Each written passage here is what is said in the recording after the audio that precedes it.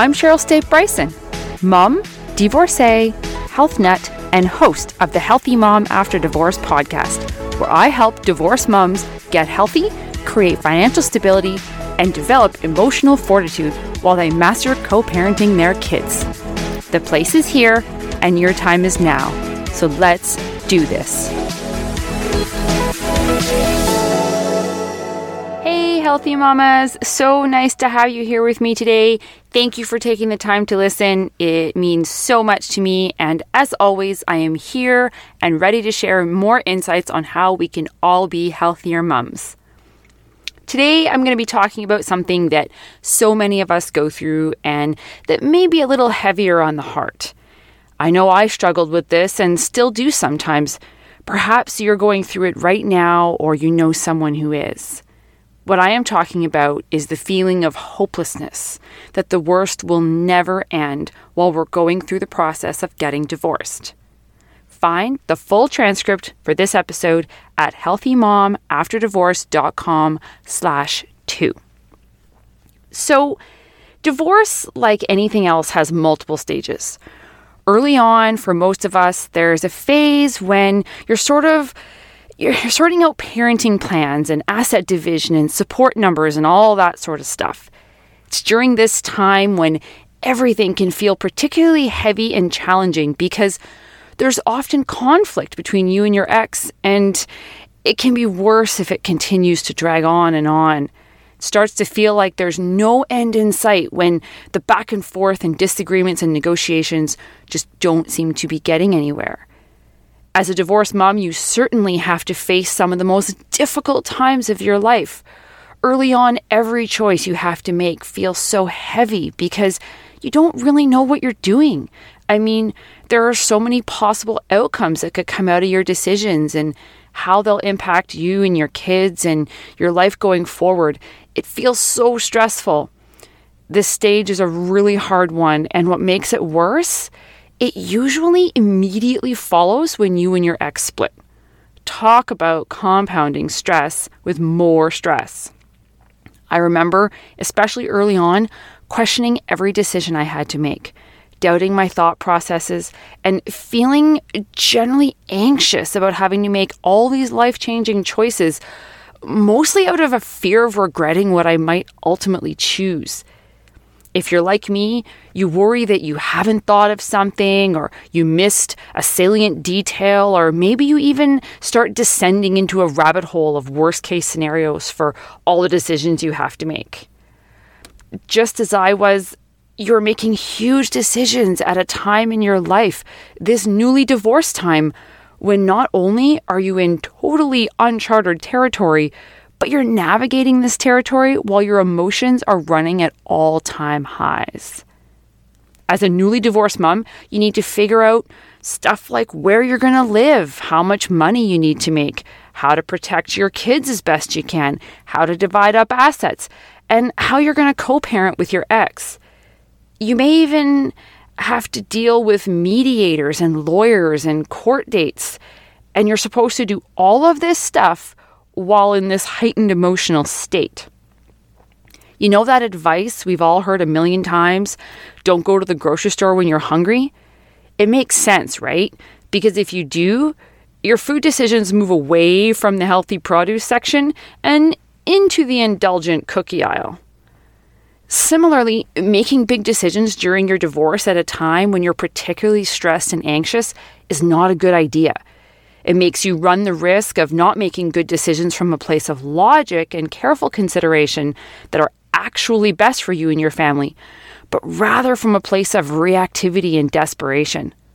But in a cruel twist of fate, you often don't have a choice.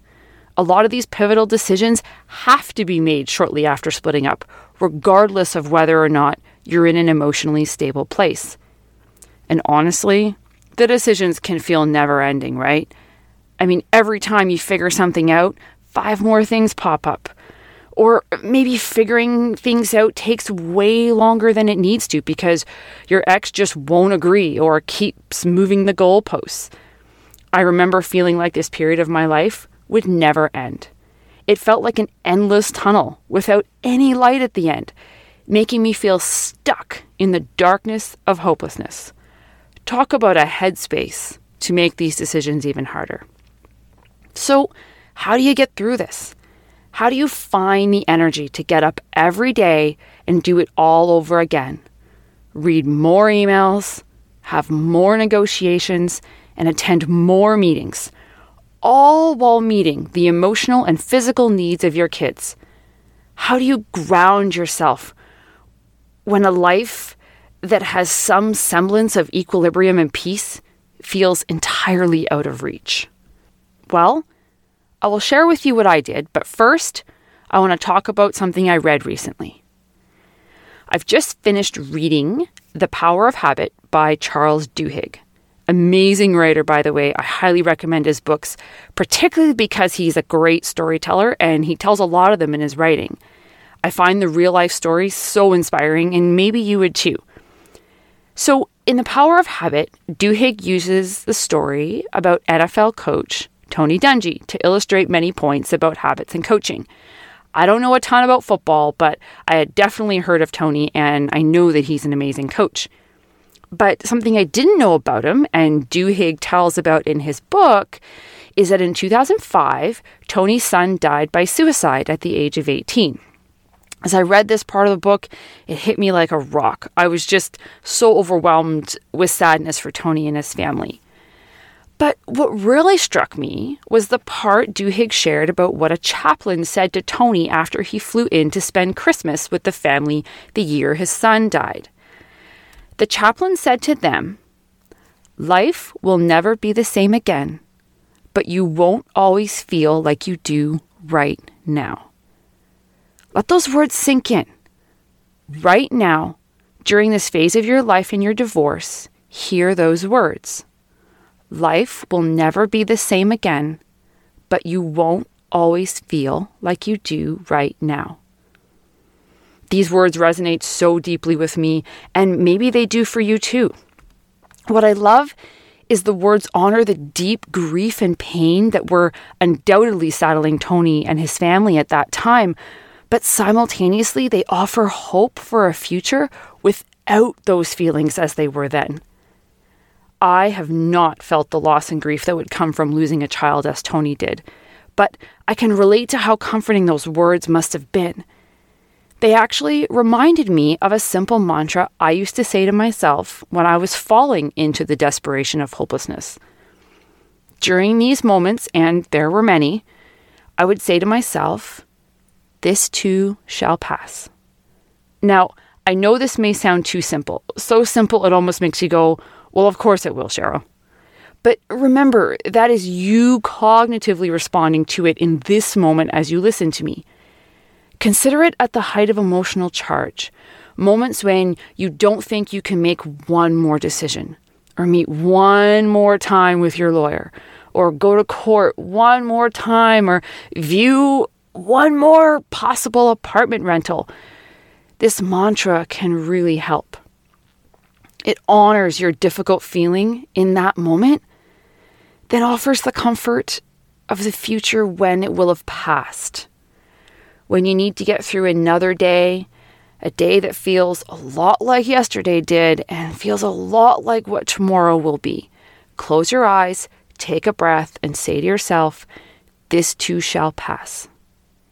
It's also something you could say to your kids when they're having big emotions. Kids can often feel hopeless because they are kids and control very little. They live at the mercy of the adults around them and are still learning how to navigate tough stuff. You can't always swoop in and fix all their problems and sweep away the difficult feelings they have, but just sitting with them and offering them this mantra might be all they need to keep going forward. Trust yourself and trust that this season of your divorce will pass. Divorce can bring on so many emotions, particularly pain as we grieve the loss of the life we had and the future we thought would be. But remember, as the chaplain said, life will never be the same again, but you won't always feel like you do right now. Use these words to find comfort in a sense of groundedness and level-headedness as you wake up once again tomorrow to take on another day. Make the best choices you can and be the woman and mother you aspire to be. It will pass, so don't give up. Have a wonderful day and a wonderful week. And remember, healthy moms raise healthy kids.